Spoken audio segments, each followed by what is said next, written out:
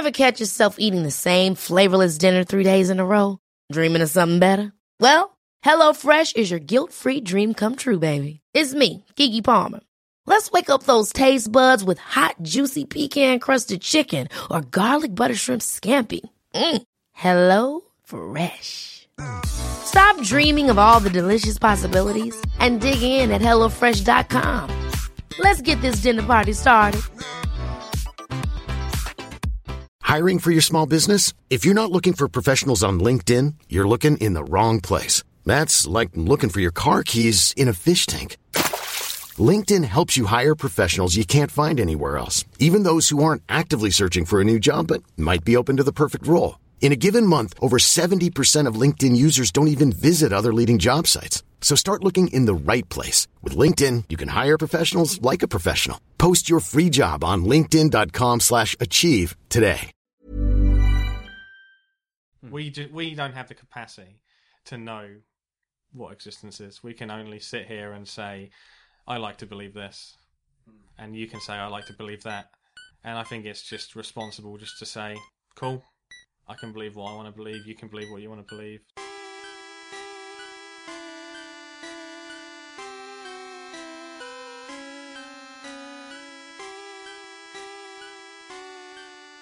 We're back. We're back. What does it mean when I say we're back? Are we recording? Yeah, we're recording Episode 10. Episode 10, second On the Bounce recorded today after our demonic session. We hope you enjoyed that last week. Really should have started the show with, hello, you're listening to... It feels weird to say it twice though, doesn't it? Nah, people know us by now. They know what they're getting. Weird Tales and the Unexplainable. With me, Bob Shoy, as always, and these two clowns. Beef. Antis. This is our episode, our 10th episode. What a milestone. Yeah, I'm so excited that we've got this far. And It's really cool, isn't it? Because we had so many topics and we haven't even touched the most obvious topics yet. We wrote a big list of topics right at the beginning when we recorded episode 1. And we barely scratched the surface. If anything, we've just added more to it. Yeah. For every one episode we do, we add another 5 topics to that list. Yeah. So it's been great. And before we get on the thing, have you guys thought about the first sort of 9 episodes we've done? Have you enjoyed them? Yeah, I've really enjoyed them. Yesterday, I don't often get a chance to listen to the episodes on the bounce really quick because I'm just busy doing other stuff. We've got quite demanding jobs, quite a lot in my spare time as well, so I don't really... But yesterday I was doing some gardening, doing some planting and some digging, mowing the lawn, all the other stuff. And I listened to the psychedelic one, and I listened to Miracles. I hadn't even listened to that one. I don't really like listening to my own ones. Yeah, I find you always think less of your own. But yeah. When I've listened to them all back. I never listened to them when I first do them because I spent so long editing them. Yeah. I feel like I've listened to them 8 times. Yeah. But every now and then at work, to listen to podcasts at work, I'll chuck on an episode to see how it sounds. Yeah. Normally one I've got doubts about. I'm like, does that episode sound good? Listen to it back, and I am happy with all of them. I also listened to Haunted Houses. So I was out in the garden for nearly 4.5 hours yesterday. I'm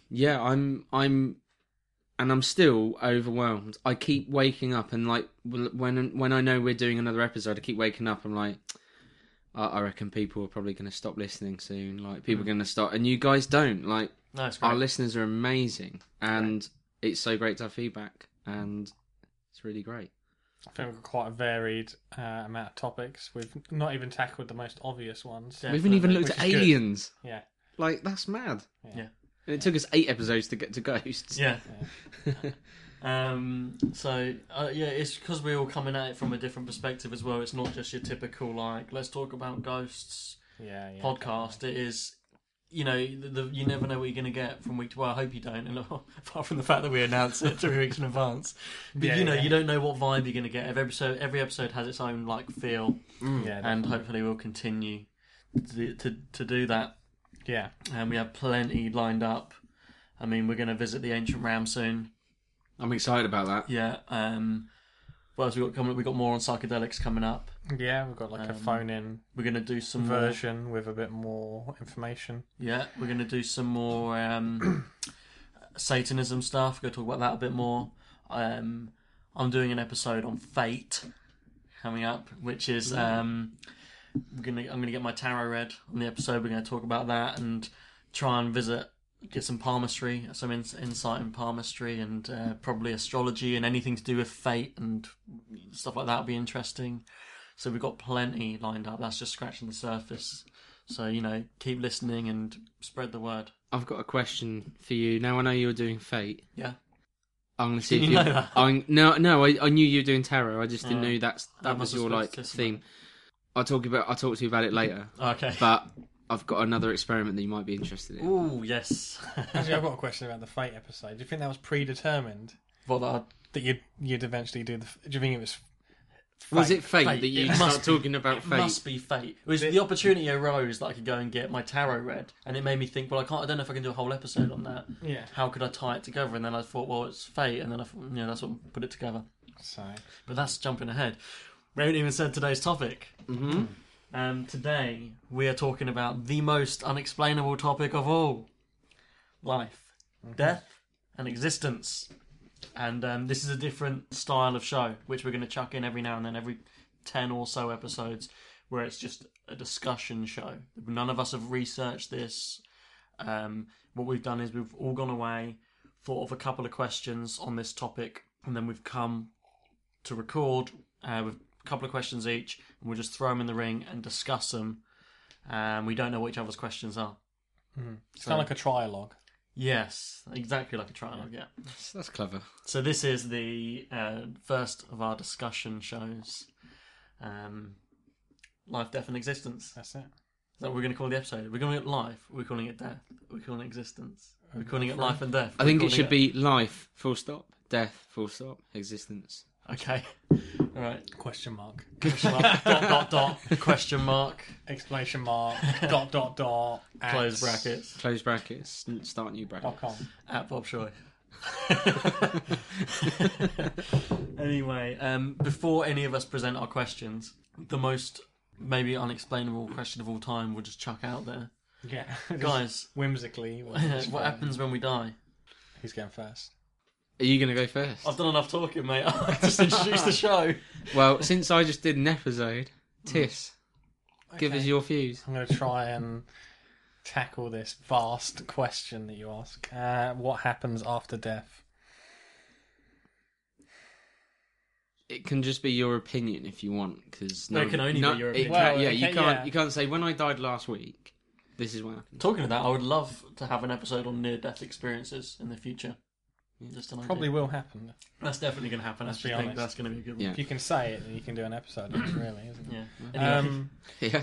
What happens after death? In my opinion, it's obviously just a total mystery, and ultimately we won't know until you try it. Die it before you try it. I can only really put out ideas that I've read about where a lot of people believe that life is infinite.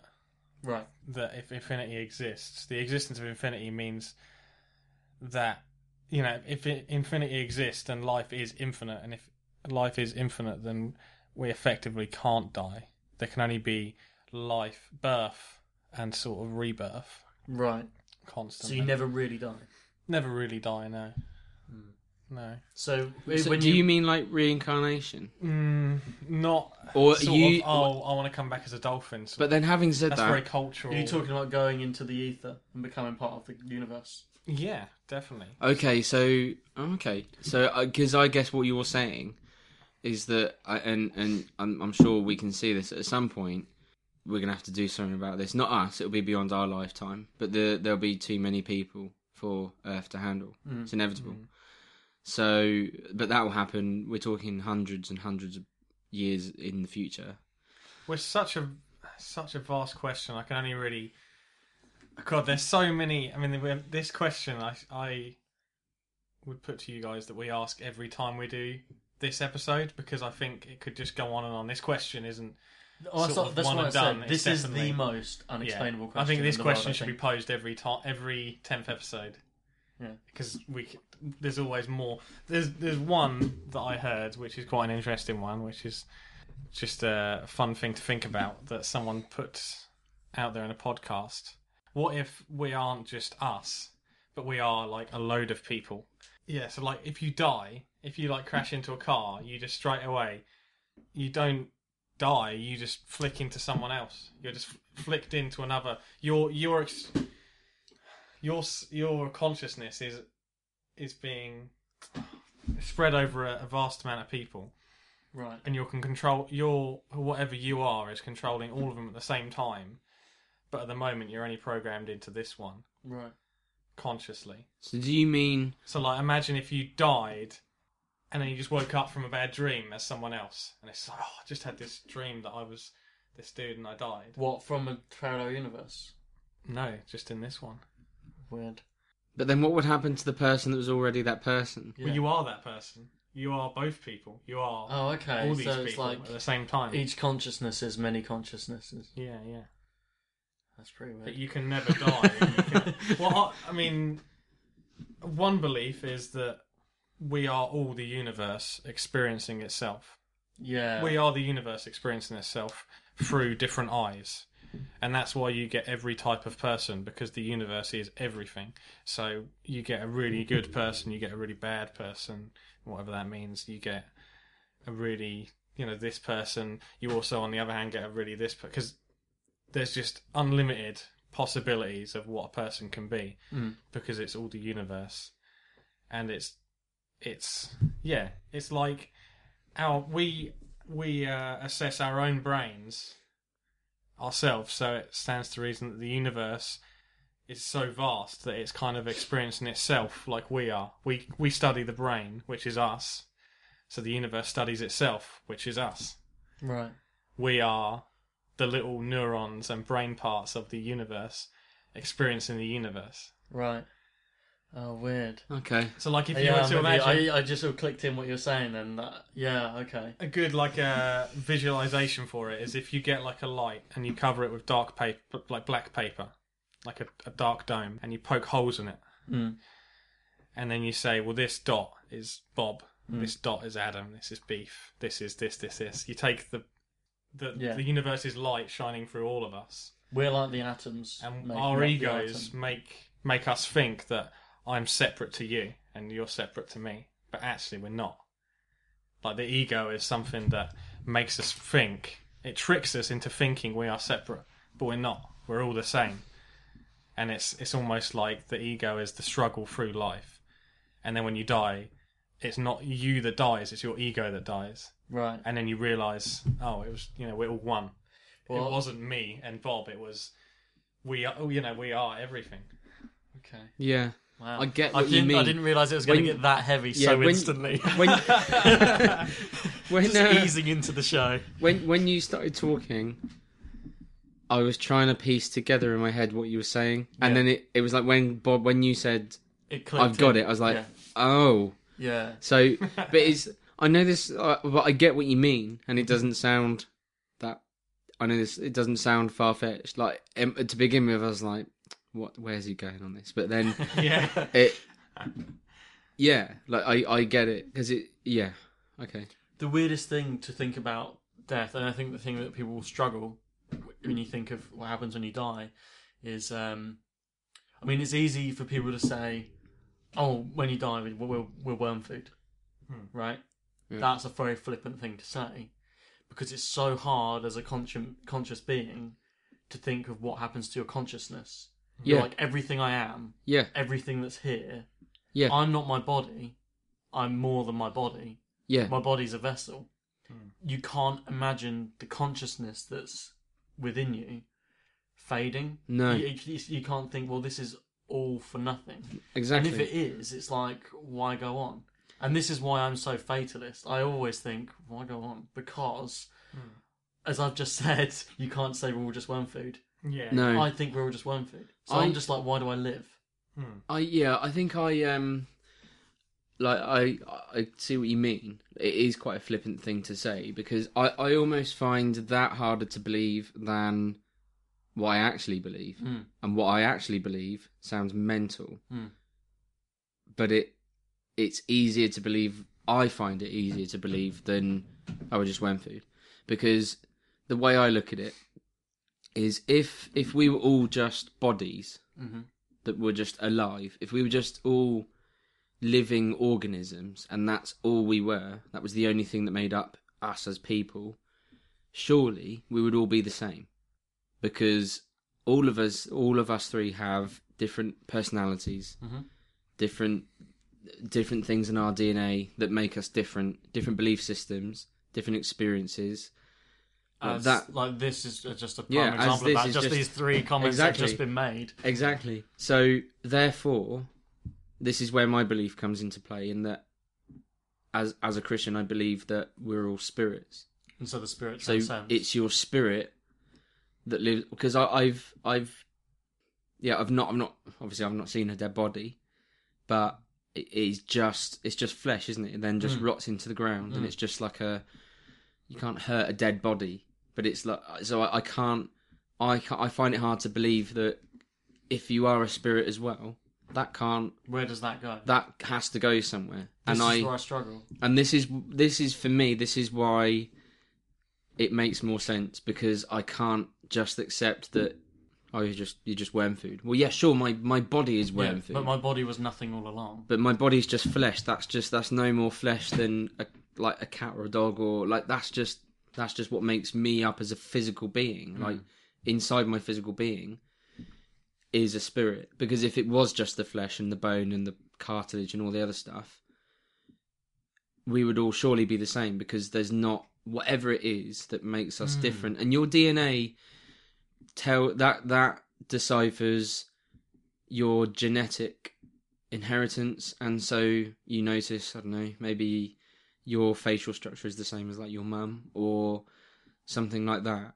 But I think the differences that make up our personalities and the way our brain works and what we believe, that's individual. That is your spirit. That's your. And so that's what I believe. I believe that, and again, I haven't died, so I don't know for sure how it happens.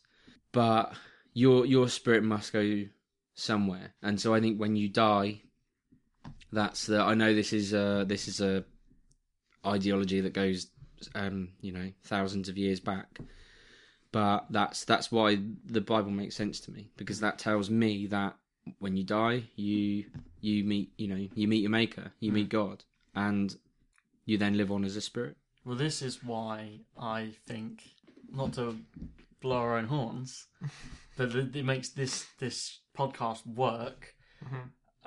Just those three examples we've given. Like I say, we have a Christian, an atheist, an agnostic. And just when you say what happens when you die, just a question like that is enough to have like three completely opposing ideologies, but completely interesting and understandable viewpoints. However, it's interesting that what you were saying, Tis, is effectively quite similar to. That's why when you mentioned about the universe, like that is not too dissimilar to what I just said. You're just coming at it from a different angle, and it sounds as if what you're saying is it is what you believe. Like you do just say, "I'm just worm food," but you struggle to believe. It's because you don't. It's like almost like a trigger in your brain. As a conscious being, it's a trigger to be like, "But this can't be nothing. My brain can't be nothing. Everything I am can't be nothing." But at the same time, I kind of feel it is. It's like, does consciousness go on after the death? I don't know. But I know that everything in the universe has to balance. Like energy has to balance, right? So you can't just die and become nothing. Have to become something. So, okay, if I try and look at it scientifically, my consciousness has to be something. It's like I say, it's not in my body. My body dies, decomposes, rots, becomes other things, energy is transferred. The energy that is my consciousness is like an invisible energy, right? That can't just like rot away. So maybe that is something which we can't tangibly see or feel, but it has to exist because we feel it. So then what happens to that? Well, I don't know, maybe it does just go into the atmosphere and spread out and spread apart in that way. It doesn't decompose into the ground, it decomposes into the atmosphere, and it's like a weird hoodoo way of thinking about it, but it's hard as a human to accept, like, well, my consciousness can't just end. Yeah. But then part of me genuinely thinks, well, yeah, it probably does. And that's what makes me think, I don't really care if I die. Because I'm not anything. This is why I think you're borderline agnostic. This is what Possibly. leads me... Well, this is what leads me into my next question. So is this your... This is your first... Your question. Okay, well, let's Go just on. chuck it in, because it relates to it, right? Okay, so... I asked you guys a little while ago, when we weren't recording, which is what made us say, we should do an episode about this. We were sitting around about whether you feared death, right? Okay. And then that made me think, well, what happens when you die?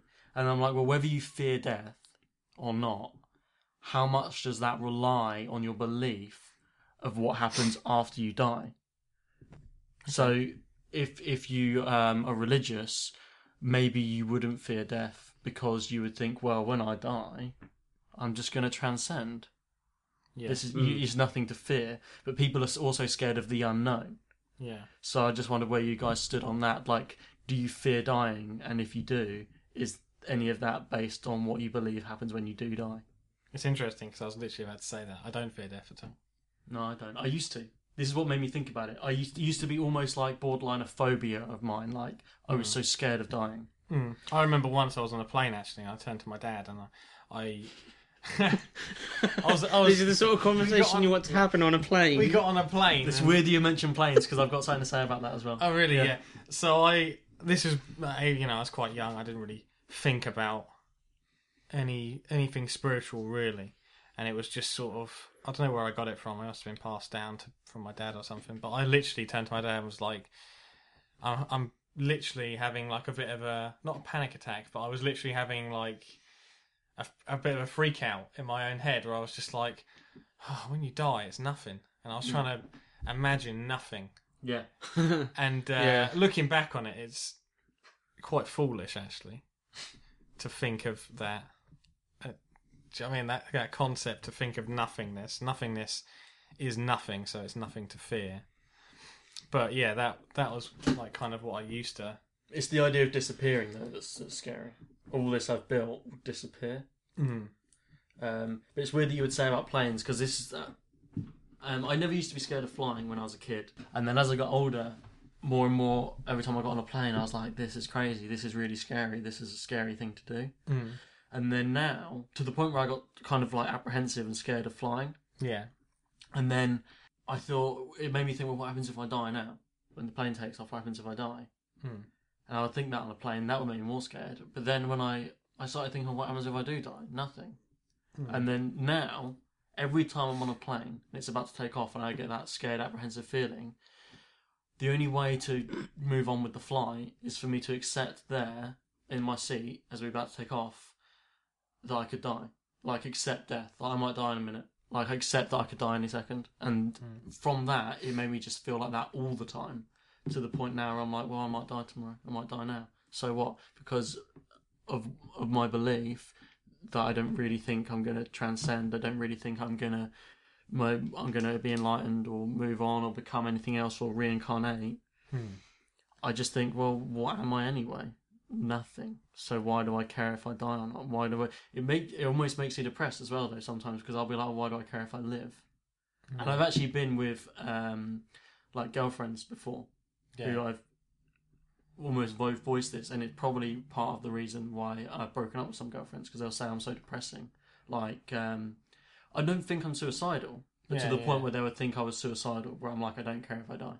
Yeah. To the point where I'm like, so what? Why? But I would sit there and think some days, why do I live? What's the point of me living? See, the fact that I don't fear death is more because I think that the opposite of nothing, I think death is everything. If that makes sense. So, like, we're in these bodies have limitations. We have 2 hands, 2 feet. We can't fly. We can't do that. You know, we have limitations. Yeah. And our brain is that limitation because it's only so big. Like, when we were apes, we couldn't talk, and it required our brain to get bigger for us to do more things. So that's like a limitation in itself. So death actually is the transition from having limitations to having no limitations, to being everything, to being multidimensional, to being just unshackled. It could be. That's the other thing I think about is for people who believe that when we die, it's only the beginning or things get better. My question in my head is like, why do you want to live then? Don't you wish you could die? No, because I think life has a lot to offer. Life is in itself a divine gift as well, if that makes sense. It's like a test. Yeah. To be able to exist with these limitations and do as much as you can is almost in itself a test, and it's kind of like a strength of will to do something with it, even though it has limitations, to try and get as much as you can out of life. And I don't mean like success, like, oh, I've got the most toys, I've got the most money. Yeah. It's more like, you know, like meditation. Got the latest PlayStation. Meditation is like, it's hard, and it takes a lot of willpower to sit there in a room and do nothing and just be present.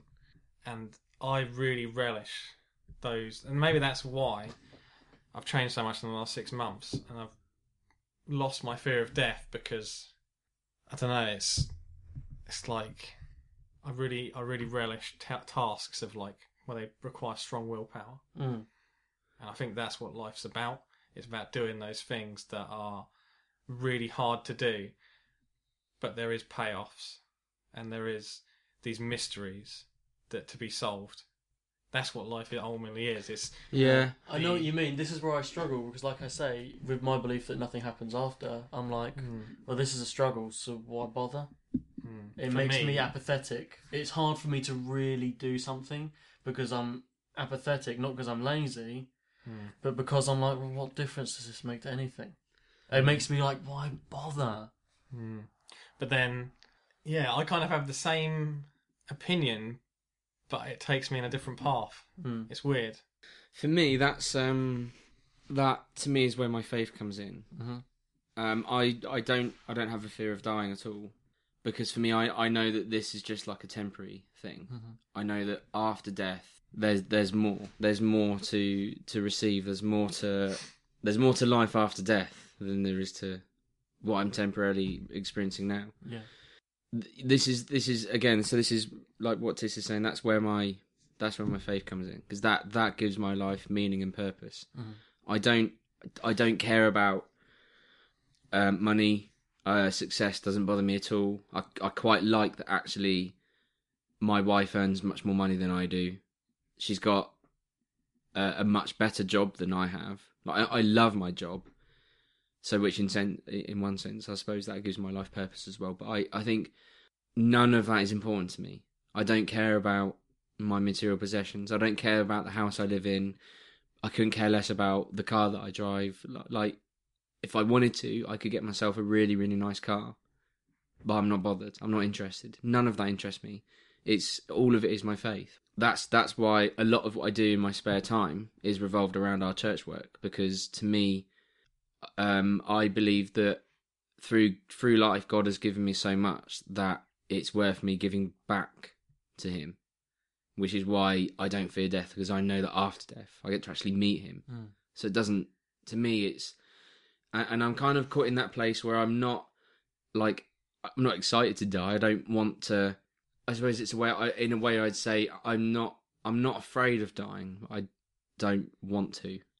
Like I agree with Tis. Like I feel like this is what I have now as a gift, and I'm going to enjoy it while I can. And for me, life is about the small moments that you have with people. So it's just going down the pub with you guys, doing stuff with my family, all those little moments in life where it's, it gives you feel like you've gained something from it. Like I don't, whenever we hang out, I always get something. I always feel like I'm going to drive home soon and be like, wow, I really feel like every time we do a pod, I feel like I gain something. And it's not like I'm doing stuff to gain stuff, just I'm thankful when it happens, And so that's, for me, it just, death just means that I get to enter into the fullness of what I've been created for, if that makes sense. This is a lot of the reason why, as someone who's not religious, like sometimes I wish I had faith. Like I wish I had a faith. Do you know what I mean? With a but not like I want to superficially take one because just so I've got one. Do you know what I mean? Sometimes I'm like, I wish I could have that. Yeah. Wow, this is like a heavy episode. It really is. Wow. It's good. It's gonna be heavy, but it's good. Are you trying to say we should do like a light-hearted? No, it's just it is heavy, man. It's... One thing that's good about the one thing that I think about with death though is it's going to happen, so I don't have to worry so much about it. It's going to happen. Yeah, it is inevitable. The other thing is like, so why worry? If ever you're at a time when you're like, I'm not enjoying life right now. Yeah. Which is obviously a terrible place to be in. Like, if you're ever sitting there thinking, I'm not enjoying life right now, it just makes me feel like, well, if you're in that position or in that state, and I really hope I don't drive anyone off a cliff when who's listening, like, yeah, I feel like that. I'm not telling you to go and do anything, please. But I'm just like, if you're not enjoying life right now, and you're in a position where you don't believe there's anything after, and that you don't affect anything, I'm just like, why carry on living? I think, and I'm not. It sounds like I'm mega depressed. It sounds like I'm mega suicidal, but I'm not. I have a nice life. I have nothing to complain in my life. And like I say, I've been with girls who have found it like too fatalist. Yeah. And they'll think like they'll be like, you're going to kill yourself one day. I'm not. I don't think I will. Yeah. But I always have these thoughts of like, if you're not enjoying life, then why do it? Because there's nothing more. If you're alive, you've got to enjoy it. This for me is why there's a difference between people who are depressed. If you've got depression, that's like a mental illness. That's much different. Yes. But if you get people who, like, and you know the type, they're like, oh god, I hate my job, and like just spend their whole time moaning. For me, it makes me angry because I'm like, well, you can change that. You are the only person in your life that can change your life. No one else can do it for you. So if you hate your job, go and get another one. I know that's easier said than done right now. But I always think if you're in a job, you're in the best possible place to look for another job because you've got the security of having a job whilst having the time. It's not like if you were unemployed and you're like, I need to find a job and I have to find something and I just settle for anything. If you're in a job, you've got the luxury of being able to sit there and be picky. You're like, I'm going to look for the job that I want, and if it's something I want but I maybe don't have the qualifications, I'll use my spare time to do that so I can get it. And I just think you're the only one that creates your own happiness. And I think no, you're right. It's not like a fatalist thing, and I think that's why we're experiencing quite a lot. At the minute, we've had quite a few people come to our church who they're not Christians. They just don't. They're like, I can't just accept. I can't just sit there and be like, my life has no meaning. So I want to find out if this is my meaning. And other religions are finding that as well. Like I know people, some friends who are now Jewish, like, and even people who have turned to Islam, like, because they're like, I can't just live thinking, like, what is this my lot in life? And they feel like their purpose has to be in a faith or an ideology or something like that. So it's not a fatalist thing. I think it's just you've realised that there must be more to life than house, job, girlfriend, work, money, you know, and then going through the motions. Maybe having a kid, maybe getting married, but if not, then you just go through and you die. Like, there must be more to it. So you do it and die. Do it and die. Do it and die. I think everyone has those thoughts. Yeah. I feel like I linger the on most them. happiest person would sit back some days and say, why do I come do down this? off that high and sort of think, oh, am I really that happy? Am I really? But I feel blessed in the fact that I am not driven by success or anything like that. It's just pure. Well, at the moment, I live a day at a time, so I don't think too far ahead. I think this is, like I say, we all get into things from a different viewpoint. We all have different beliefs, that's true. But this is one of the things that we do have in common. Yeah. Like, if you're friends with someone, there are things you have in common, even if it isn't like interests or beliefs. There's something that glues friends together. And I don't think any of us three care. Like you say, you don't care about success. Yeah. I don't think any of us care about success. That is, like, we would never sit here and talk about like, oh, we got to do whatever at work, and we never sit and talk about work. We never sit and talk about like how you got to improve our lives and stuff like that. It's boring to us. Like for me, and talk about self-help books and stuff like that. Like when people put like inspirational quotes, like I can't think of one off the top of my head, but they're really cringy, and they're sort of like they just give people this sort of attitude that it's dog eat dog, and you've got to sort of this and that. I don't think people need that in their lives, like self-help, where it's like to be successful in business you have to do this and that and that. Just for me, that's what I love about our friendship, and then like when we're with our partners, and that's what I love about us hanging out. That all of us, like even my wife, loves her job as a teacher, and she sees real value in it. And I know that she's putting spare time into getting a master's degree so she can become. But I know that that's not where her values are. Yeah, she's not doing it for success. She's doing it because she likes to. Exactly. And she said to me the other day, she was like, I know that as a headmaster, I could earn over $100,000 a year, but then I won't be teaching and I won't enjoy it. So what's the point? And I was like, no, you're right. We don't need the money. What do I need the money for? I can't take it away with me. When I die, it goes to what, my kids? Like, what does that teach you? And I just think, like, there's two people that I feel really sorry for. One is like, I know this is quite. We're going to name names now. No. Okay, no, it's just like a generalisation. All right. People that don't have hobbies. Yeah, I can't understand. How can you not have just one, even if it was just one hobby? I feel like I've got too many things. I don't have time for everything I try and do. I've got on my bedside table, I've got a stack like this high of books, comics I haven't read. There's games at home I haven't played. There's I'm learning to play drums. Like, that's gonna be years and years of my life. Like, that could go on inevitably. That could go on for the rest of your life. You could. There's always a new thing which I'm like, I'm interested in that too. Yeah. I'm finding interest in this, but it doesn't mean I'm not interested in the other stuff still. And it's just like I have less and less time for things, but I'm interested in everything. I can't. And I suppose really those sort of people tend to be the second group of people, which is, I once had this job. It was like a temporary job.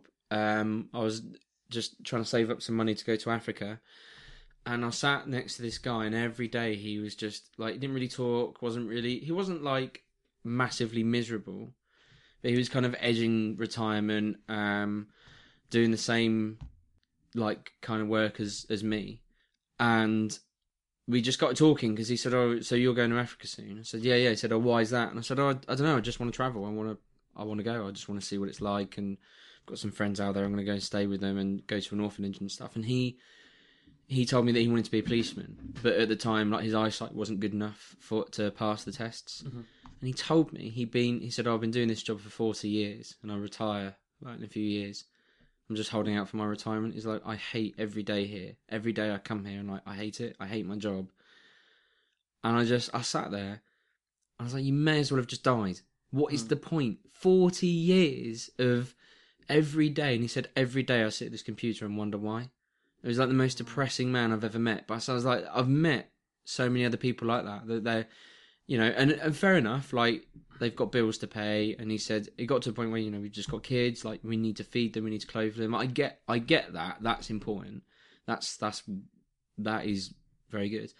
But I just thought, I was like, there's, you know, why have you just sat here? Like, what has, like, possessed you that you want to sit here and just, like, wait for death? Like, that to me, I've never met anyone quite so intense. But I was like, I can't do that. And that really drove me from then on. I was like, I don't want to be driven by money, or even if it means that I can sit in an office somewhere and earn $250,000 a year, I'm not interested. I don't want to chase that, because that isn't, for me, that isn't living. And so, yeah, I suppose that is one thing we've all got in common, isn't it? None of us really care at all about work or success is not important. And then that's why I struggle to believe. I struggle to understand people where that is their drive. That is their, almost like their religion. And we've all got friends like that. We'll bump into a friend, friends every now and then that we haven't seen for a few years, and the first thing they'll talk about is money or work, and I'm just like, it's almost like it takes me back, because that's never the first thing. It's not only not the first thing that any of my actual friends that I see a lot will say to each other. It's not a thing that will even come up. No. We never talk about... I don't think... We never really talk about work or anything like that, do we? I don't want to talk about work. No. Work isn't... Like, if we talk about work, it's like a funny story. Yeah. It's not like, oh, how's it going then? Or what are you doing at work or whatever. Yeah. Not interested. I don't care, because it's not like you're saying, I don't know why you carry on if you hate your job. I don't like my job. I don't hate my job. I just do my job. Yeah. And then I make the most of all the time I'm not doing my job. Yeah. I feel like culturally, especially Western culture, they sell... I feel like, and this is just a theory of mine, that religion and stuff that filled that gap, like whether it be Taoism, Buddhism, Christianity, they used to fill... Our culture sort of has developed, and we've got this big gap where religion used to be, where that sort of thing used to be, and some people find that success and having a car and having this has filled that gap. It's like, you know, adverts and stuff say, well, you want to be happy, get this car. That is, and they say, and because they haven't got something in their life that drives them forward, they say, right, that's what I need, and they drive towards that, and they get the car, and it's a Trojan horse because there's nothing. What's the next thing? I just can't see how people can be so like blinkered and just so like one track minded. And well, when you think about, like, I liken that to, we've all of us have had this, where a new game comes out and you start playing it and you're like, this is the best game I've ever played. This has solved boredom for the rest of my life. I'm never going to be bored again. I'm going to want to complete this time and time again. And then you complete it, and it's like, okay, what next? And it's like, for me, I know that's like a really, really stupid I can relate picture. to that. But do you know what I mean? We can all relate to that. And that's the same as, you know, there's people in my family that have got high-powered jobs, and like Rachel's family as well. Like, they can't understand why I do what I do, and I don't like talking about, and not all of them, and like, you know, Rachel's got a lovely family. I've just realised what I'm doing. No, but do you know what I mean? There are certain people that I would... can't relate to. I probably wouldn't talk about my work with them because I know that they wouldn't understand. They wouldn't understand why I took a pay cut from my previous job to start my new job. Well, because I know my new job is going to make me happier. Yeah. They're wondering what you're filling that gap with, if it's not money and stuff like that. Yeah. Because that's what they feel. And you say you need to make them happier. They wouldn't understand that because they'd be like, no, you'd be happier if you had the more money. Yeah. And this is the other one thing. should make you happier. This is the thing. Like, one of Rachel's relatives, like she said, I know what our headmaster makes. He makes 160 grand a year doing what he does. And Rachel and this relative, he's like, I do anything. He's like, I don't care. And she was like, he gets no holiday. He gets like almost no holiday, and he's in at 7 a.m. He leaves at 8 o'clock at night. Like, that's not a life. And so she was saying that, and also I wouldn't be teaching anymore. So what's the point? And that's not what I'm doing it for. And for me, I was like, oh, there's no way I want to tell you what I do or how much I earn. Like, I'm embarrassed. I'm self-employed, and I could work from like 6 a.m. to 6 p.m. every day and the weekends if I wanted to. Yeah, you have the opportunity. But can I be fucked? And not because I'm lazy, because I'm like, there's more to my life than going out to work. I could earn twice the amount I do, probably. But do I earn enough to have a nice life? Yeah. And do I get free time to do the things I want to do? then you wouldn't have the free time to do stuff with the extra money. I'm happy with the balance I have. If I've had enough and I'm hating work, I'm self-employed. I can go home. I'm not answering to anyone. Yeah. And that gives me a happiness in my work. Yeah. Because I think, well, there are jobs I prefer doing, but then I'm like, but I'd have no freedom. Yeah. So... And I think, like, and obviously this isn't set in stone or anything, but me and Rachel, my wife, when we were talking about, like, when it gets to having kids, it's definitely my wife's salary that we would need the most. Yeah. Therefore, we'd have to consider me being like a house husband, like a stay-at-home dad. And you can't wait. And my it's for me. I think as a society, I think it's not quite what it used to be, but I think actually, like Tiss is right, we're driven by consumerism and materialistic possessions. Like, people, you know, you can't buy iPads quick enough, only for them to be overdone by something else. Like, there's a more responsive touchscreen, or there's a bigger phone, or there's like you can or 4G. And people really care. People really care about it. Yeah, and I can't grasp it. I can't express how much I don't care that doesn't bother me. I don't care that my phone is crap. This is the episode we lose all our listeners because they're like, I care about that stuff. Yeah. I'm listening to your podcast on my brand new iPhone. Yeah. No, and it's not to say like, you know, okay, so my contract's up for renewal in February. I'll probably get like a new iPhone, but I'm not. You're not queuing up on day one. No, and I'll enjoy it, and you know, and it's the same with anything. I'm not. I've got a Mac. I could have got a better one. I just went for. The bog standard one with big memory, please. Yeah. Like I don't really need it to do it. So yeah. Aviva, we've talking for 45 minutes. Pull this back onto, we've been talking for 45 minutes. Existence. We need to. Well, this is all about existence, isn't it? It's the existence and what you do with it. Yeah, but maybe we could do a couple of questions. Do either of you two want to chuck a question in? Maybe something not as dour as my first one. No, I know what you mean though, and it's not like a. Yeah, it's not like a. I've met people who are suicidal. Like they're. No fun. No, it's no. Your approach and your idea. Then it's nothing like. But I know what you mean. It's like, well, what's the point then? But welcome back. Hello. Are we gonna lighten the mood? This is when we all look at our questions. We're like, they're all really depressing. No, not at all. Mine's, okay, good. Mine's not. If you... My questions aren't. I think about this every day. I think about existence. I think about everything. There's not a day that goes by at the moment where I don't think about. I don't listen to new theories and new ways of looking. I can see you sitting at home eating mushrooms. Peering out the window. Yeah, I wish. I have to go to work, but that's the dream. That's what I'm working towards. Philosopher, is that your new job? The Philosopher's Stone, yeah. Well, yeah. But yeah, I love all every belief. That's why I'm going to read the Bible. I'm going to read everything because it's just, for me, the fact that existence cannot be explained. Some people want to throw a net over it and say, well, this is how it is, and just leave it like that. But I'm just like, well, no, anything can be possible. As soon as you start questioning, they're like, no, just it's definitely not that. And it's, for me, it's actually the opposite. I'm just like, any crazy theory is just as valid. And it is just as valid. When you don't have an answer, you have to listen to everything. Yeah. But this is why, for us as youth pastors in our church, we have to.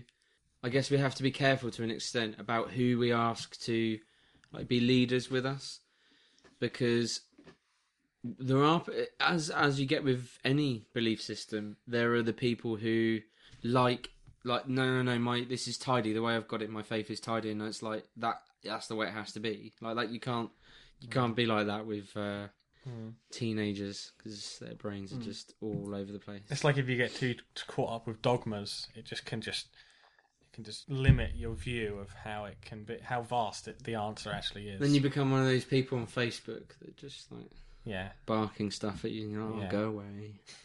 It's definitely... David Cameron said this. I don't know, whatever. Great, fine.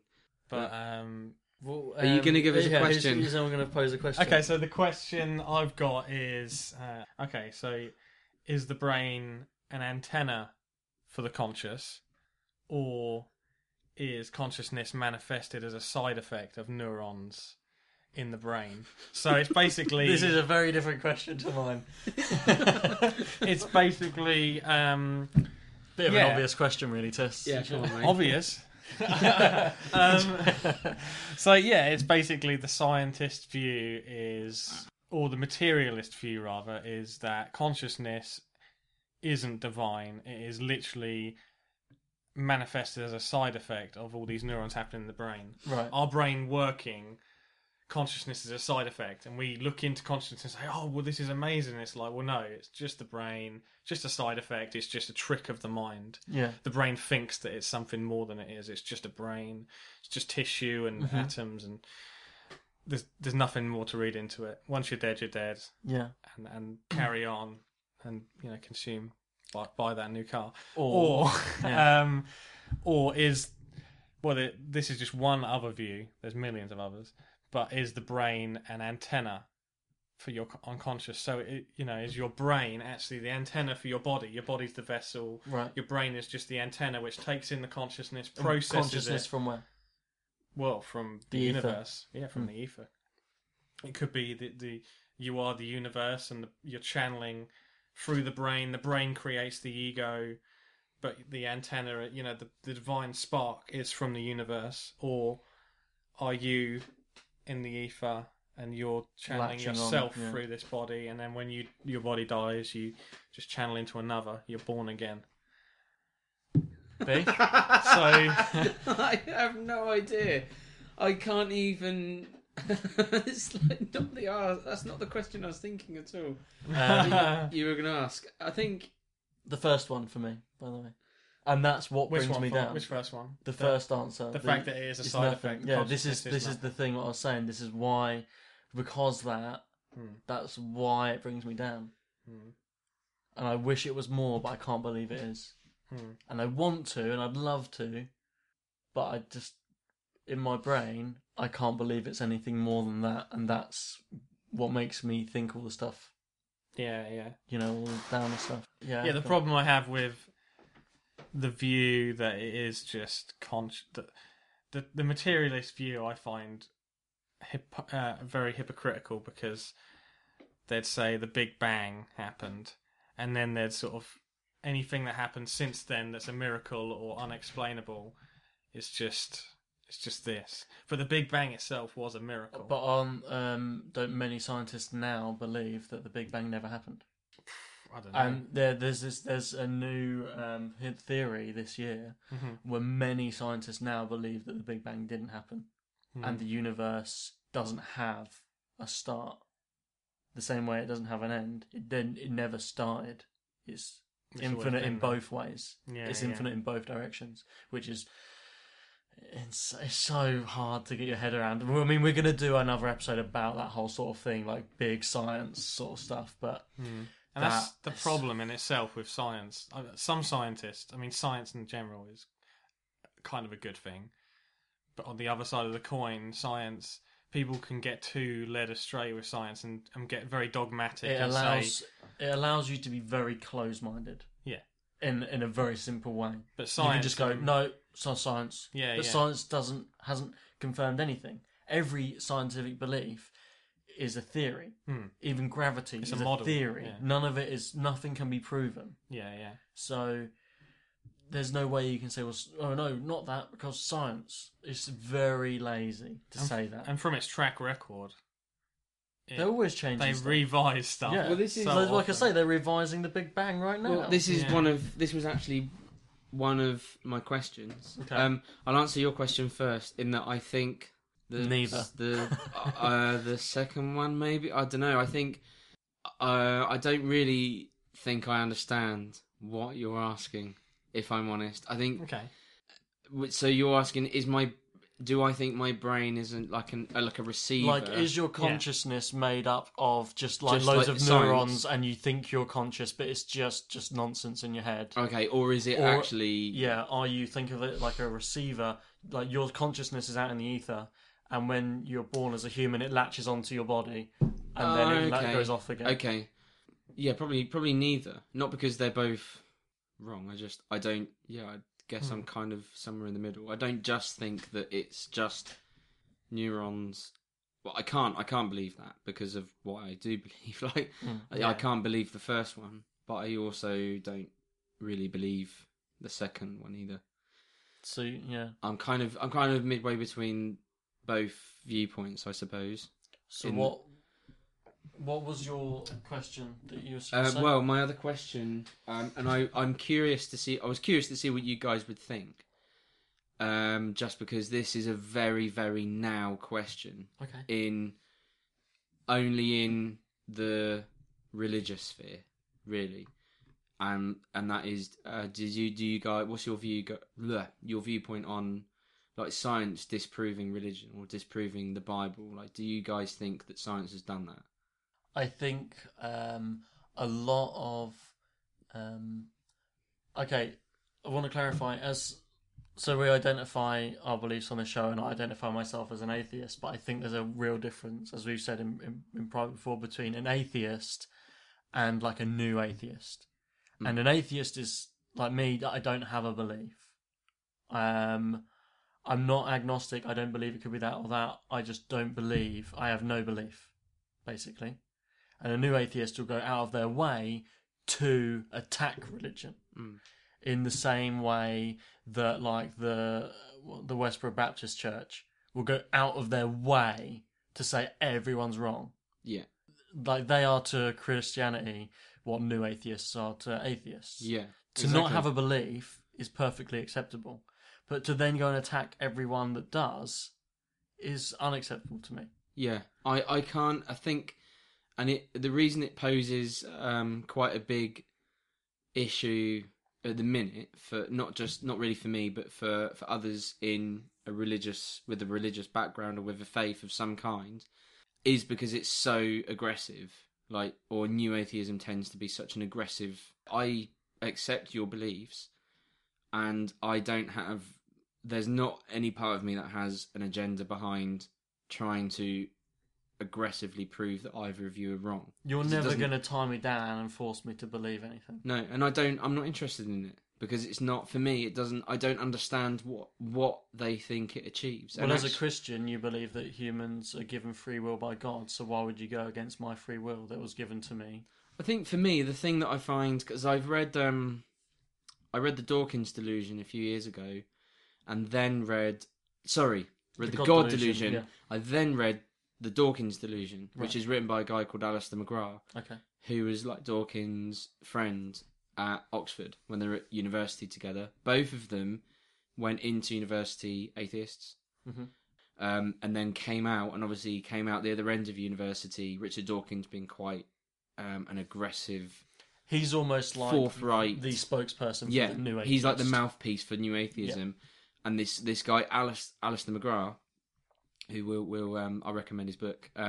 Both books I've read them both. He came out a Christian, and so his question was, well, how can two people, both of them academically bright, both went to the most prestigious university in the country, in one of the most prestigious universities in the world, both came out with completely different views.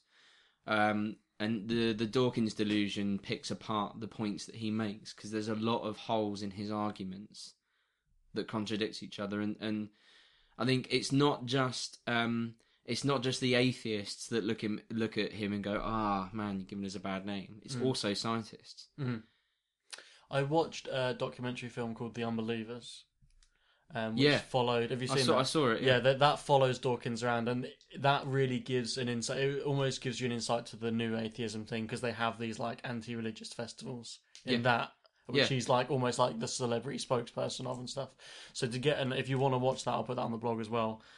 It gives you an idea of like how extreme like new atheism will go and stuff like that, and that's presented as like a positive documentary. It's not like, look at these people and how they attack everything. It's like, hey, look, if you're an atheist, you should watch this. And I watched it as an atheist, and I was sort of shaking my head a bit, being like, this is so extreme and unnecessary. I think for me, I find them hypocritical in the sense that they attack anyone that has a faith, and they find it incredibly uneducated of people to, they say that when you go to church, you have to leave your brain at the door.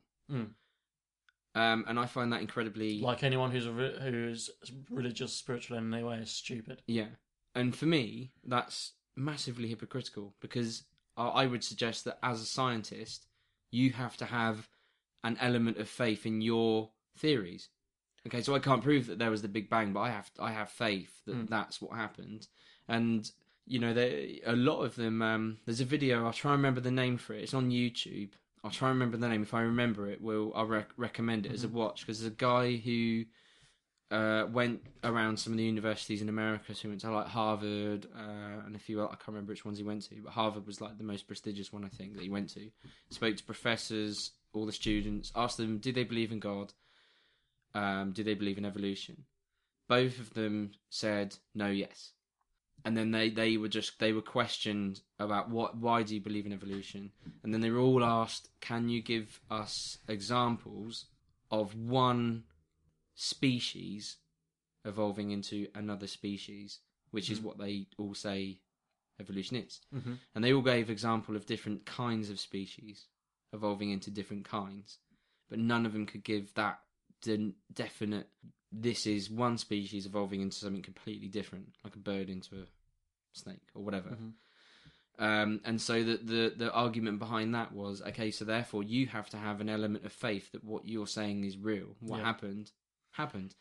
And so I think that's why I was interested to see what you guys would think, because I think it's prominent in the religious sphere at the minute. And we had a guy come to our church a few months ago who's one of the world's leading biochemists, and he's a Christian, and all he was saying was that, you know, I think people, if you're even asking that question, you're asking the wrong question, because the Bible or the Quran or the Torah, like all religious books, they're not science books, they're history books. Mm-hmm. So it can't disprove it, because it's like trying to prove that poetry isn't poetry with a law book. Like, they're two completely different books, so you can't do it. The other term for new atheists is anti-theists, isn't it? Yes. Is that the same thing? Because they're anti-theist is like God, right? Yeah, I guess so. For me, though, it's kind of it's one and the same, because it's, I don't know, I suppose if you're anti something, are you aggressively... Yeah, that's what I was thinking. Is that what it is? That's what I think. If you're anti-theist, you're like against like the religion. Anti-Christ. Yeah, exactly, yeah. Yeah. So, Tish, what do you think about science and the religion? Well, first, there's another book that you should read called The Science Delusion by Rupert Sheldrake. Yeah. Okay. And I've heard him on a lot of podcasts, and I'm listening to that book at the moment on an audiobook.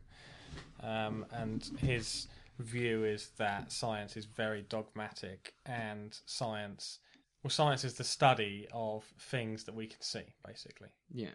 And it is a belief system. Science is a religion, to me. Like, there's no two ways about it. Science is a belief system, because nothing can be proven completely.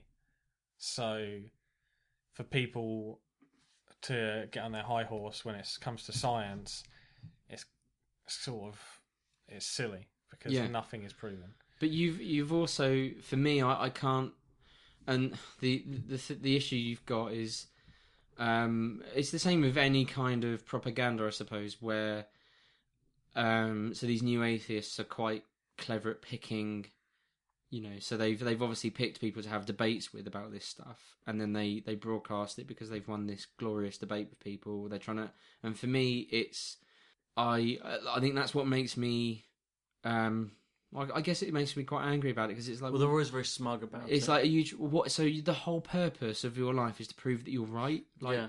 and also, you know, the other way that they're hypocritical is, Dawkins has said in numerous interviews that he hates that Christians, that they're one of the only faiths that have like big, like not festivals, because lots of religions have that, but gatherings, like, yeah.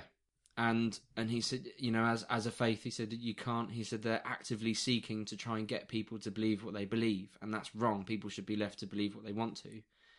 And yet here they are with their meetings. They're doing exactly the same. Yeah. And they even had a go, because I think it might have been Christopher Hitchens. I don't know. Don't quote me on this. But one of the sort of main guys, picks up. They went into a church and saw that, like, the young kids were singing like Bible songs, and he was like, "That's awful. You know, you can't be teaching people and bringing, you know." And yet, I think it was like less than a year later, there was like a atheist meeting somewhere in Europe that was going on, which had songs teaching children about thinking, and it's like, well, you can't have your cake and eat it. Like, you can't contradict all the time, and I think what's happening at the moment, though, is culturally we are more inclined to not have a religion because of the capitalist society we live in. You know, if people thought that you could find happiness without spending money, that would really piss off the people that are trying to sell you stuff to make you happy. It's coming up to Christmas. So, like, there's always been religious, like, popular religions, and at the moment it seems like atheism is on the up. But I think that's only because of the society we live in. It breeds that kind of mentality. It's like individualistic, isn't it? And I think, well, it is and it isn't, because it just comes in waves. It allows Religion you to be more waves. selfish if you are that way inclined. Yeah. Yeah. And the Without capitalist any society repercussions, is like selfish. Christianity and most religions have are very selfless. And sacrificial. And a lot of the world in general is more selfish anyway. Yeah. And atheism allows selfishness very easily. Yeah. So, but what was your original question? Because I had an answer, but I can't It was remember. about has science disproved religious theories or the Bible or Torah or whatever? Not at all. Not at all. Okay. Totally. Science has done as much as religion has. neither can disprove the other. It's exactly the same. Because no one has the answer to either. Exactly. So for someone to shit on someone preaching the Bible while preaching not the Bible is just the same. It's just exactly the same. Yeah. But to be honest, it's just giving these people more credence than they deserved is where we're all going wrong. We just need to ignore these fucking idiots and carry on with our lives, really. Yeah, unless you listen to the show, in which case you're not an idiot. Please keep listening. You're not an idiot. You're amazing. Well, yeah. Yeah. So, no, I know what you mean, and I think it's like I said, like if you're attacking the religious book with science, you're attacking you're going down the wrong alley anyway, because it's not religious. It's not a scientific book. It's a history book. And there's so much. You know, I had there's a guy that Rachel and I met a few years ago in church, and he said, "Yeah, but what about dinosaurs? They know in the Bible." And I said, "Neither's DNA, neither's like cancer or microbes or like bacteria. Like none of that's in the Bible. Nuclear war, like none of that. Like, so does that mean it doesn't exist? Does it mean it's like does that mean it's not true? Of course not. It's just not in that particular book." But all right. I think the only real belief that I hold is that we don't know anything, and if anyone sits there and says, "Well, my belief is better than yours," it's just straight away. It's just like, shut up. You're an idiot. Yeah. Because everyone's belief is exactly the same as everyone else's, because we don't know anything. There's nothing that can be proven. I mean, even like our own history is very shady. Like science tries to put a net around everything and sort of come to conclusions too fast. They'll come to a conclusion and a few years later they'll say, well, actually, we're rethinking that. And I think it's really annoying that they would just come to these conclusions and then people will just defend it to the hilt and say, that's the conclusion, and it's not. It's totally wrong. I think this is slightly different, but I think that's why, in a sense, people that do that, or I suppose you call them like judgmental people, that's where they lose their credibility, because their foundations are always moving. If you take any religion, their foundations remain the same. Like, so the Bible it's the same. It hasn't been like it's only retranslated when it's retranslated into like a new tribal language or like a really really like a language that's really quite what's the word, where it's not very common. You know, it's been around for centuries and it's not changed, and yet you've got scientists like, oh yeah, we're not so sure that's actually true anymore. And so for me, it's mad that people could be so, and yet whenever there's a new theory, it's like fact. It's like, no, that's fact. And people were like, "Did you know this now?" Like, yeah. Well, what we've been saying for years. No. This is it now. This is it. This is the one. For me, any theory that doesn't take into account every other theory that exists can't be true. Because you can't say, "Oh, this is what life is," without taking into account the psychedelic experience, for example. You can't sit there and say, "Oh, well, this is what it is." Well, what about? Oh, we don't really know. Well, then revise that view, because until you can take everything into account, demonic possession, ghosts, until you can have an answer for all of it. And it's just not going to happen. We don't have the capacity to know what existence is. We can only sit here and say, I like to believe this, and you can say, I like to believe that. And I think it's just responsible just to say, cool, I can believe what I want to believe, you can believe what you want to believe. It doesn't affect, no one else's beliefs affect mine. Because if they did, then it would just show how faltering my own beliefs are, if that makes sense. We've been recording for an hour and 12 minutes, and we've done 3 questions. So not saying we need to gloss over the next questions, but keep it snappy. Yeah, not just yep, no, whatever. But if we want to get through these questions, we need to be a bit more streamlined. What other questions? I thought we had 1 each, and then that was it. No, 2 each. 2 each. Yeah. Okay, I'll try and think of one. So shall I carry on my second one? Well, this might be fairly quick, actually, because it's a kind of weird question anyway. Okay. I'll try and put this across in a way in which I mean it to be. So, why is life, in particular human life, held in such high regard? As a human, why is other human life held in such high regard when death comes so easy and is so inevitable and comes so fleetingly? If you died in front of me now, it'd be so shocking and affecting. But it really shouldn't be, because it's just death. It's just part of life. Yeah, and it comes so easy. I could literally go and get a long knitting needle and slowly push it through my eye into my brain and kill myself right now. It would be nothing. It would be so simply done, so quickly and easily over. Yet it's held in such a high regard. But why is that? Why do we look at human life so highly? Yeah, I see what you mean. I think me and my wife were watching TV the other day, and we kind of answered that. I kind of felt like I answered that. He has the answer. No, I don't. No, this is just my opinion. Okay. I want to make this really clear. If something tragic happens in your life, and so basically it was. We have this thing in the UK. It's on one of our TV channels called Stand Up for Cancer, or Stand Up to Cancer. Sorry, not for it.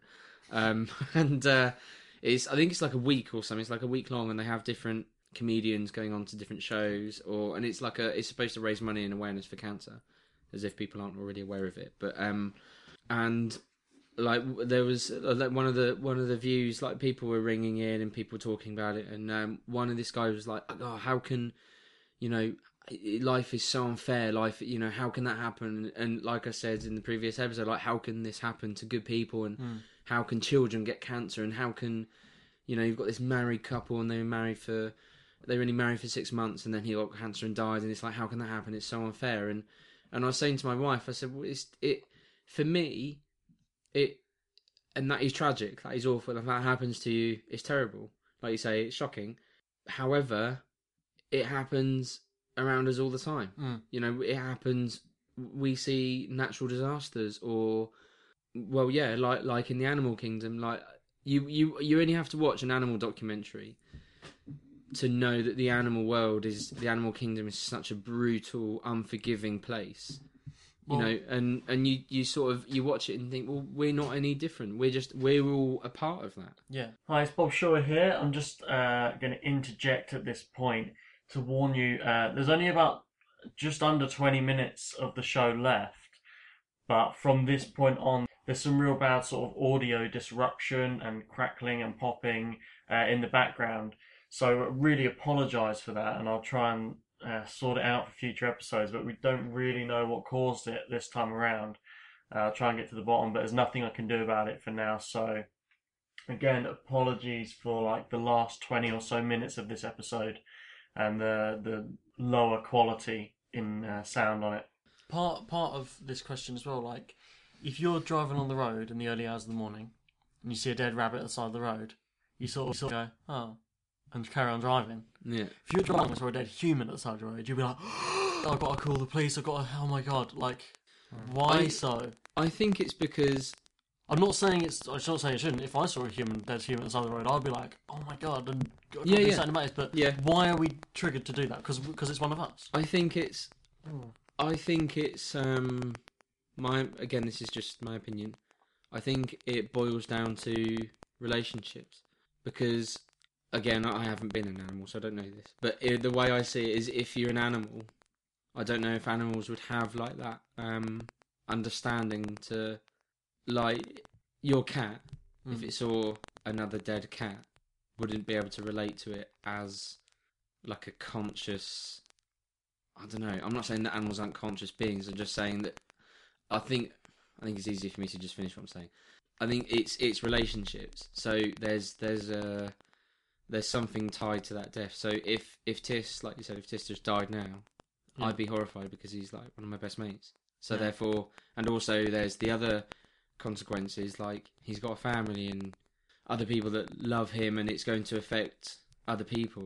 So I guess if I saw... So when you see another human dead, you instantly, as another human, you're thinking, oh, he's got family, he's got this, he's got that. You can relate to it, and you can kind of... Okay, yeah, that's a good answer. So I guess really for me, you can relate to other people as... And I guess that's why there's been such an overreaction to the refugee crisis at the minute, because people are starting to realise it's not people just coming over here to get our benefits. It's because they're genuinely desperately trying to leave their countries because they feel unsafe, and they're willing to put their lives at risk to do that because they know that they're not safe back home anyway.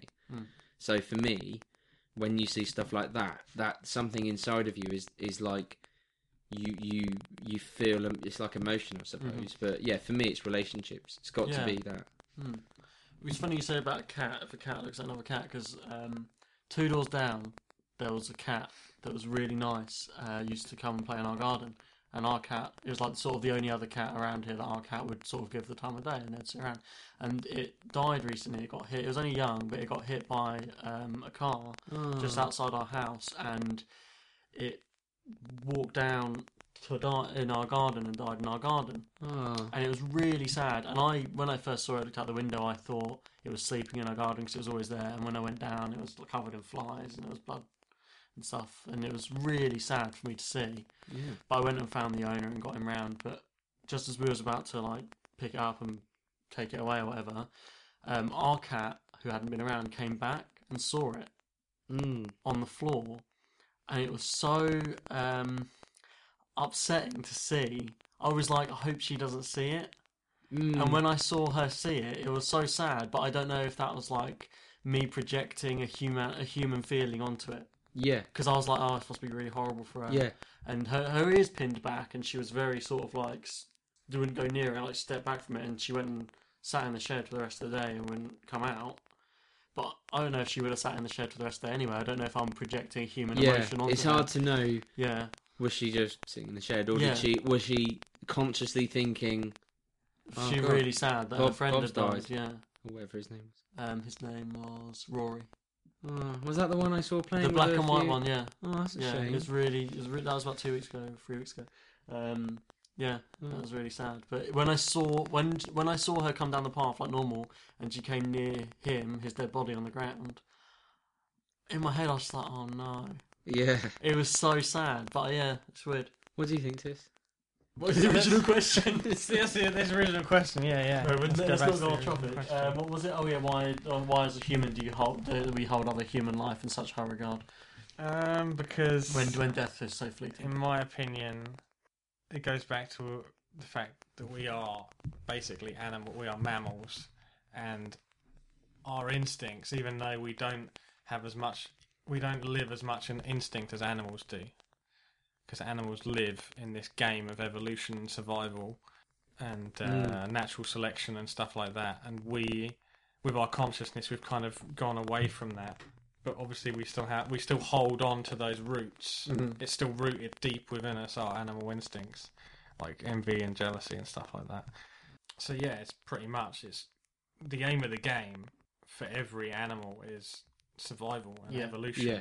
And it's, there's our ancestors, some of them had to brave, they probably lived just in pure cold weathers, they had no quality of life.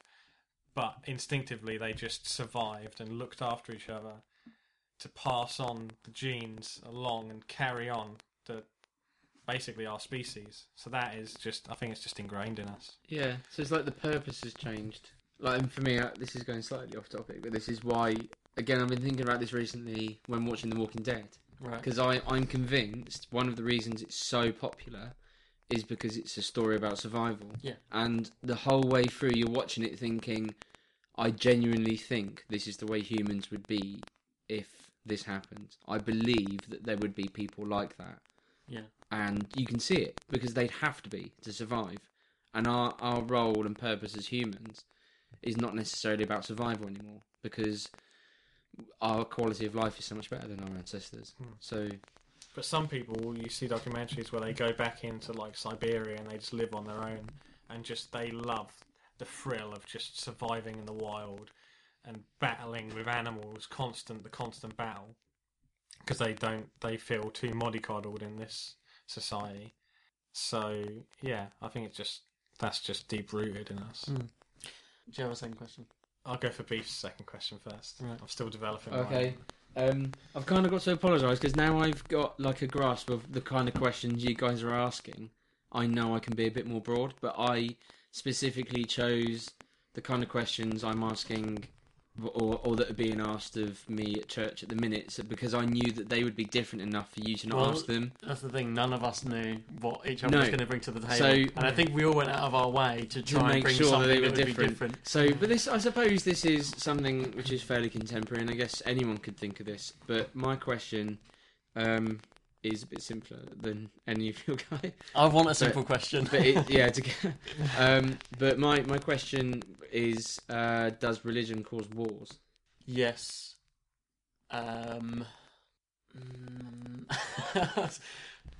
Tis, what are you thinking as well?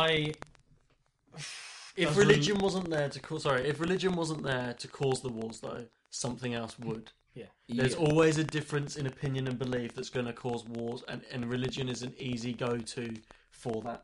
Mm.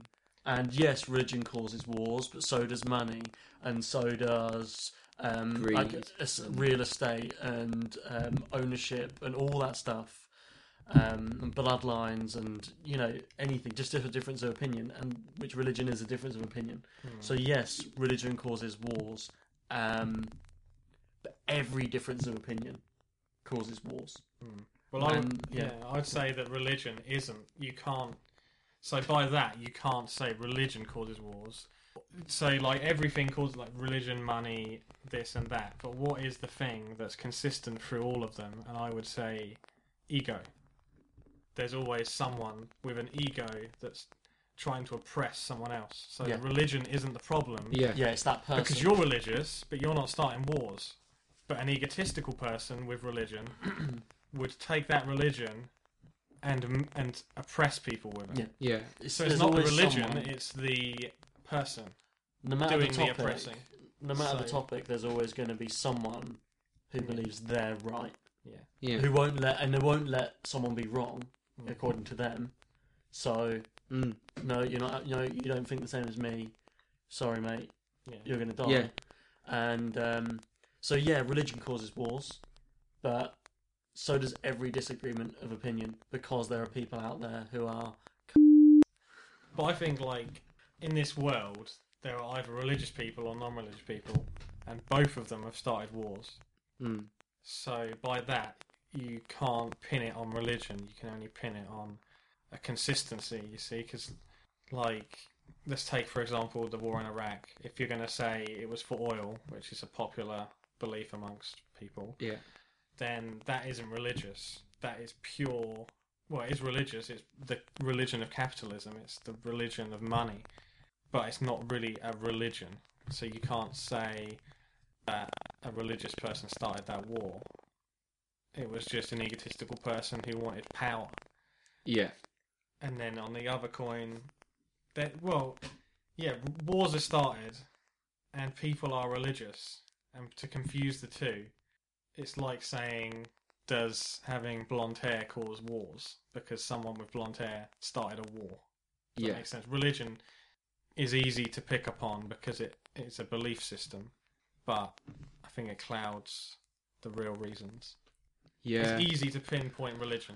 I think it's an easy scapegoat, isn't it? And I think I'm just going with these type of questions because they're prominent at the minute. They're the ones that are being attacked, that are being used to attack religion at the minute, because there's so much extremism out there. And I think it's the same. The same goes for I've got friends who are Muslims who they're like just as much as Westboro Baptist Church. They're not Christians. Just as much as some Christians would say they're not actually Christians, Muslims would say members of IS, definitely not Muslims. Exactly. And I would say, as a non-Muslim, they're not bothered about you believing in Islam. Is this risky? Are we going to get attacked for this? No, because they're probably not. No, I'm not. And no one in IS has listened to our podcast. No, I don't know. Maybe. If you are, contact us because that would be an interesting conversation, right? Well, yeah, it'd be a scary conversation. I'm just saying that, like, they obviously have an ideology which isn't necessarily. Some of it is probably Islam. Some of it is maybe a percentage of something they've read in the Quran. But then you get anyone else who's read the Quran, they would say wholeheartedly, 100%, that they are not Muslims. And they don't follow Islam and his ways, and so therefore I would say that I think you could say it's any kind of opposition could cause a war, or any kind of belief system that feels like it has a right to overpower another one, or any kind of political agenda. Even it's we see it all the time. Just because we're not like a bloodthirsty human race like we were centuries ago, where it was a case of if there's a problem, you just kill it. Well, I would argue that we are. Sorry? I would argue that we are. I suppose we living in England, we don't see it as much. Yeah, I suppose. No, you're right. I suppose what I'd say is that people say, "Are we ever going to get World War III?" I'd say, well, we're probably living in World War III. It's just wars are fought much differently now. Yeah. I wonder when this war that seems to be been going on for like 10 years now, at least. If it ever comes to a conclusion, because it really doesn't feel like it ever is going to end. There's someone said to me, be considered World War III. Someone said to me the other day that there's only been since World War II, there's only been like a matter of minutes where there's been peace across the globe. Like it's minutes, because as soon as World War II ended, there was other conflicts that have arisen. And so I think, unfortunately, because of the nature of who we are as people, I think there'll always be war. It'll be something different. War's a good distraction for people, because if there wasn't a war, we'd be concentrating on how the economy is and stuff like that. But as it is, we sort of say, oh, well, the government can deal with everything because there's so much going on. But without, do you know what I mean? The war can be a scapegoat. We can be like, hold on a minute, we're going to protest this, and then a war starts, and we're like, fuck, we're just going to leave it until the war ends, if that makes sense. Yeah. Can be a scapegoat for so many things. That's where conspiracy theories come in as well, isn't it? About different things, like 9/11. Yeah, it's nice and convenient for a lot of people. But okay, Tis, have you got your second question yet? I'm trying to think of one. Chuck something out that we can give a simple yes or no to. Right, think about this. Think about it while I just do a little bit of housekeeping at the end of the episode. Okay, cool. So, as usual, if you've uk any stories for us or want to contact us in any way, and we love hearing from everything and anything you got to say to us, that's unexplainableuk@mail.com. You can find a companion blog to each episode at weirdtalesandtheunexplainable.blogspot.com. If you go, we're on iTunes, we're on Stitcher, we're on Podomatic. You can find us to listen to us and subscribe and download and all these different places.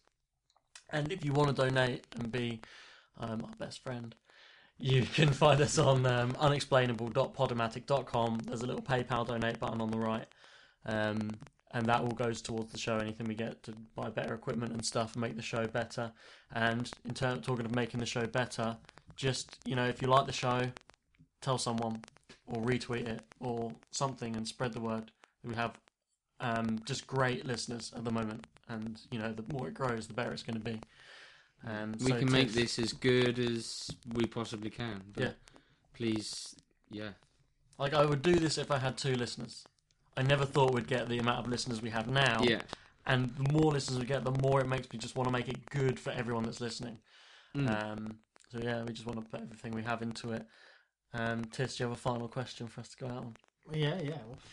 What do you think to the fractal theory of the universe, whereby the universe is fractal? So it's infinitely big and infinitely small, so we can look at an atom and then keep going down and down, and that atom could be like a universe, and keep going down and down, keep going through. Do you see what I mean? And you can keep going bigger. This universe is an atom in a bigger universe, and like atom Ant-Man in a bigger universe.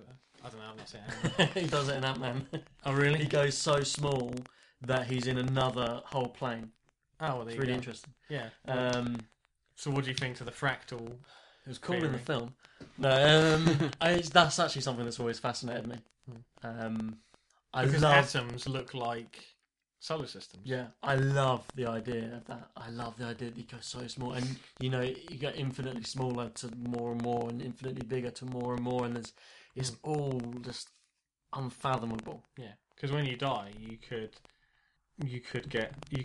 go into that smaller universe because your thing could be your conscious could be like an atom inside your brain that like just becomes a universe, and then you go back into that universe and it carries on and on. For me, I can't. It hurts my head when I think about how big the universe is. Yeah. Like when you think about how far away different things are. When I think about light years, yet how fast light travels, no part of my brain goes, oh yeah. Like my brain sits there and just like I can't comprehend it. And yet I used to think about this when I was a kid, and I tried to explain it to someone else at school, and they thought I was mental. Where I was like, what if our universe is like a tiny fraction of like a chair leg of someone's house in another universe? I love the idea of it. Like for me, it's like infinity is almost impossible to get your head around. I think I can't imagine an infinite amount of anything. I can't grasp it. So for me, it's mind blowing. That's like I was saying when they said that a lot of scientists are thinking the Big Bang isn't right, that it's infinite in both directions. I was like, I couldn't even deal with the universe being infinite in one direction. No. And now I'm just like, oh my god, what? But then equally, I can't believe that it does make sense, because I also can't. It's like, well, there was nothing. The idea of there being nothing is too much as well. Yeah, so there must have always been something. This is what I want our next discussion to be about. The next discussion show in 10 episodes or so time. Big science. Science that makes you feel small. Science that makes you have an existential crisis. Crisis science. This is the sort of stuff that I think about every day. Good. You'll be dynamite on that show then. I really you can lead it. Relish those thoughts. You know when you say it hurts your brain to think about infinity? Yeah. For me, it's like that opens is your brain. But to think about infinity, you'd have to sit there for infinity thinking about it, because infinity goes on forever. So you'd be thinking. You could never understand it forever because there's too much to ever understand. Yeah, exactly. Well, it's the same like as pi is infinity. Is infinite. And it's a radius of a circle divided by its area, isn't it? That's what pi is. Yeah. It's infinite. Pi. It's an infinite number which goes on and on and on. For me, it's the same as eternity. Like when people talk about the afterlife and they talk about eternity, I can't get my head around. Like someone was saying, I was watching a documentary and someone said eternity is almost like you could put any number you want into a day. So like 10,000 years would feel like a day, but then you'd have no recollection of what a day would be. Of time. So therefore, how would you know? So how long? So those two concepts they hurt my head, but they hurt my head because it's like so. But my brain relishes amazing. It. Yeah. I love it. It's like my brain feeds on it. It's like I need it. I need to be like, shut up. I can't think about this. But at the same time, like, tell me more. Yeah. Because it's like my brain feeds on it. It relishes it. But at the same time, it's like, this is too much, man. See, I just relish it. I would love. It must blow your mind. I want to bring a question to you, which is too much for you. It does. Oh my god, in life, not just on the show. I want to stump you. But I just love pushing through every wall and freaking out all the time. That's great. It's great because you're pushing your boundaries out and dissolving them. Wow. And that is in extension of what psychedelics do. They are the fast track to this train of thought. They dissolve boundaries. There we have it. And that's a good way to end the show. Another jumbo episode. Yeah. I hope you enjoyed listening to this sort of different style of episode. Don't worry, we're not just going to sit around like drumming into you every week from now on. This is going to be maybe like a 1 in 10-ish episode. So if you like it, let us know. And if you hate it, let us know. Yeah. Because any feedback's good. But for now, until next time, don't die on me.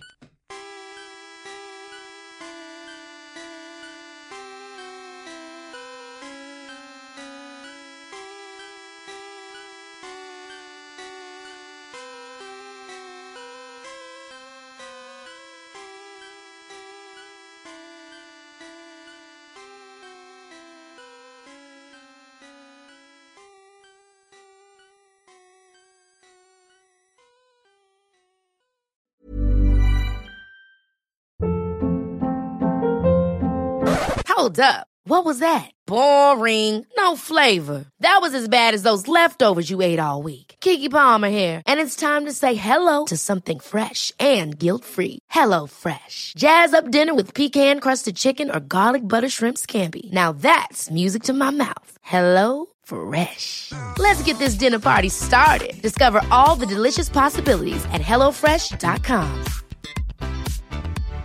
When you drive a vehicle so reliable it's backed by a 10-year, 100,000-mile limited warranty, you stop thinking about what you can't do and start doing what you never thought possible. Visit your local Kia dealer today to see what you're capable of in a vehicle that inspires confidence around every corner. Kia, movement that inspires.